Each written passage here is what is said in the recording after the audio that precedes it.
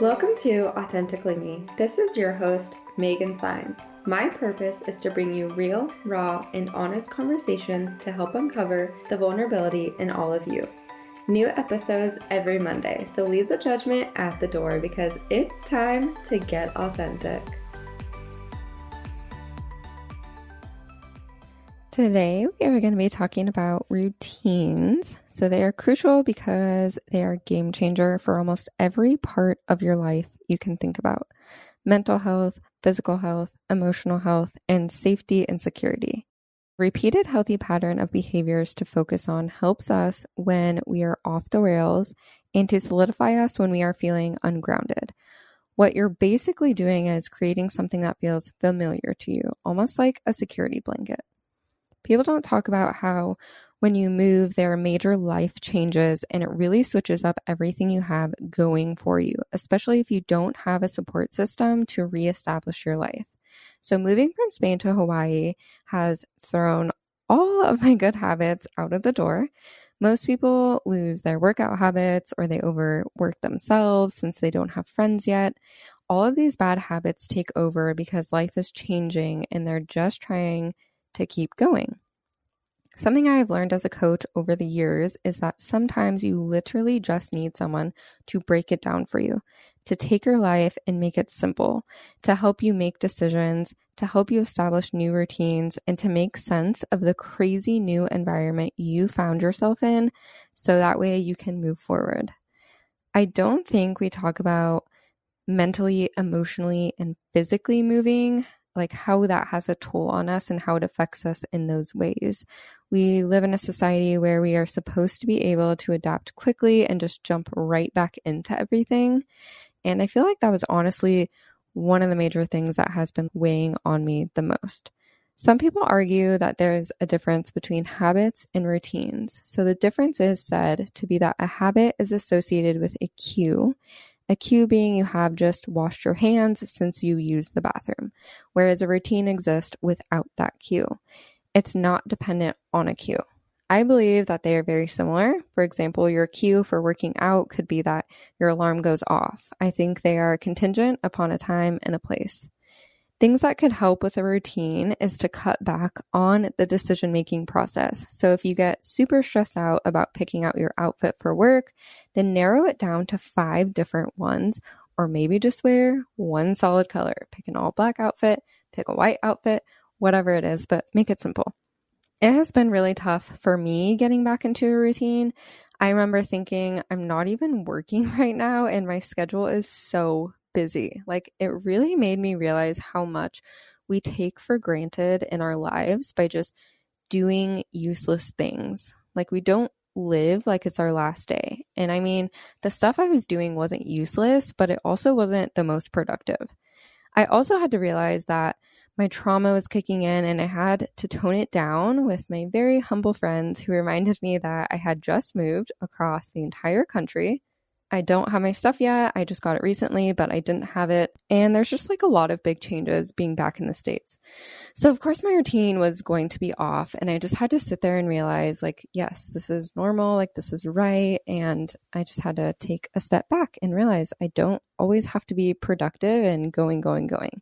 When I moved, I stayed up all day on the plane ride since I landed at 9:30 p.m. And since I was traveling for an entire day, I was exhausted. So I thought the transition would be easy, which it is, but it isn't at the same time. So I would wake up at like 2 a.m. I was up all day until like 9 a.m. and then I would take a nap. It honestly helped me become a morning person because from there, after realizing like how hot it was by 7 a.m. here in Hawaii, I started walking Blakely, my dog, at 4:30 a.m. So that was a good start to my day. Then when I got my stuff, I went back to sleeping in until 7 a.m. So that threw off my entire schedule. I also have clients in Spain and the time difference has thrown me off because well, I was in the same time as them. And as for clients in the States, I was ahead of them. So now I'm behind everyone. So my old routine, I used to wake up an hour before I had to do anything, which I encourage everyone to do, and just spend time with yourself to meditate, journal, read, whatever it is that brings you joy. Now that it's like way too hot. Like I mentioned earlier, I take Blakely on a walk immediately once I wake up, and then I eat breakfast because by that time I'm starving, and then I've been trying to figure out what I want to do after that. So I've just been giving myself some grace and some time to adjust because it's definitely not easy. I have been thinking of going into the ocean every morning. I think I live like a 10-minute walk. So since I was taking cold showers after each walk because it's really hot here, and it's also really beneficial to your immune system and your nervous system. So that really helped me. But every full moon, some local told me that there's an influx in jellyfish. So now I'm just scared of going into the water. I don't want to find jellyfish everywhere and not spot them. And it's just a little scary. So especially at dark times. So I'm a little hesitant, but I might try it. Those are the things that I'm thinking of doing. Things that helped me get back on track with the routine that could help you as well. I start small by offering myself compassion for whatever it is and I'm going through. So I don't need to be in a rush to get on this routine. Obviously, I'm not going to wait like a year to get on a routine. Like that's unreasonable. Like you need to get on it. Like don't make excuses. But I'm also going to offer myself compassion about the transitions that I'm going through right now in my life. I create a list of 3 main things, and then I start with those, and anything else is a bonus. I make a list of things that truly bring me joy, and I organize them based on what will help me feel the best when I wake up and when going to bed. So everyone is different, so get to know yourself. Ask questions like, do I want to move my body every morning? Do I want to reflect my thoughts in the morning? I do recommend having an emotional release practice at least every night. So that I would recommend having in your routines. I also recommend having a morning and evening routine. So that is definitely something on there. I also reevaluate my boundaries and I stick to them. So before in Spain, my routine was I would wake up an hour before. That would just be time for like my partner and I. We would do a meditation, we would journal, we would read. My partner would work on their own work and our child healing and whatever else they needed to do. And then we would let the dogs out. But at least we had that hour to like bond and spend time together. And then at nighttime, we would either do some type of like yoga nidra and either like massage or just something to like unwind ourselves, some type of emotional release practice. And we would do this after we put the dogs to bed. So that way they're in bed and we're just like spending time alone. I definitely recommend setting boundaries. So that would mean like 2 hours before we went to bed, we weren't on our phones.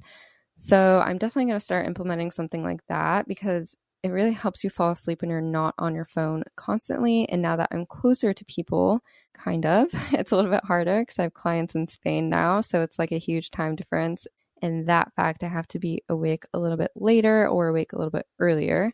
But in the States, like the mainland, it's a lot easier to communicate with family and friends now that way. But also like just setting those boundaries for yourself. You don't need to respond to people right away and just be like really open communication wise.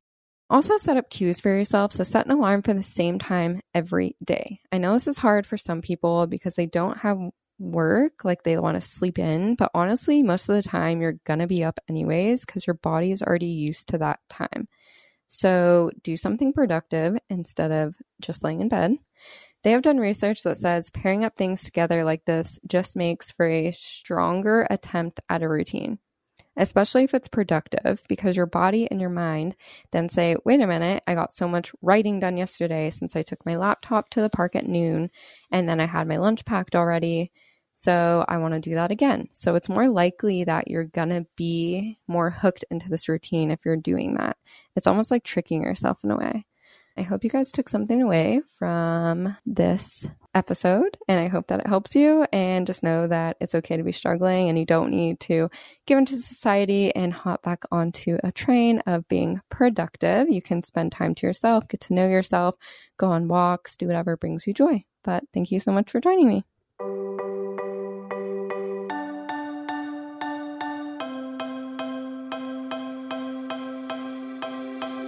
Thank you so much for listening. My goal is to always create a safe space to be vulnerable in. And if you benefited from this episode in any way, the best way to show your appreciation is by simply screenshotting this episode and sharing on your social media or with your team.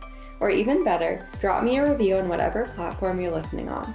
Don't forget, if you're looking for additional support, I love being a resource to you on Instagram at Heal with Megan. I can't wait to share space with you all again next week. Sending you all love and healing.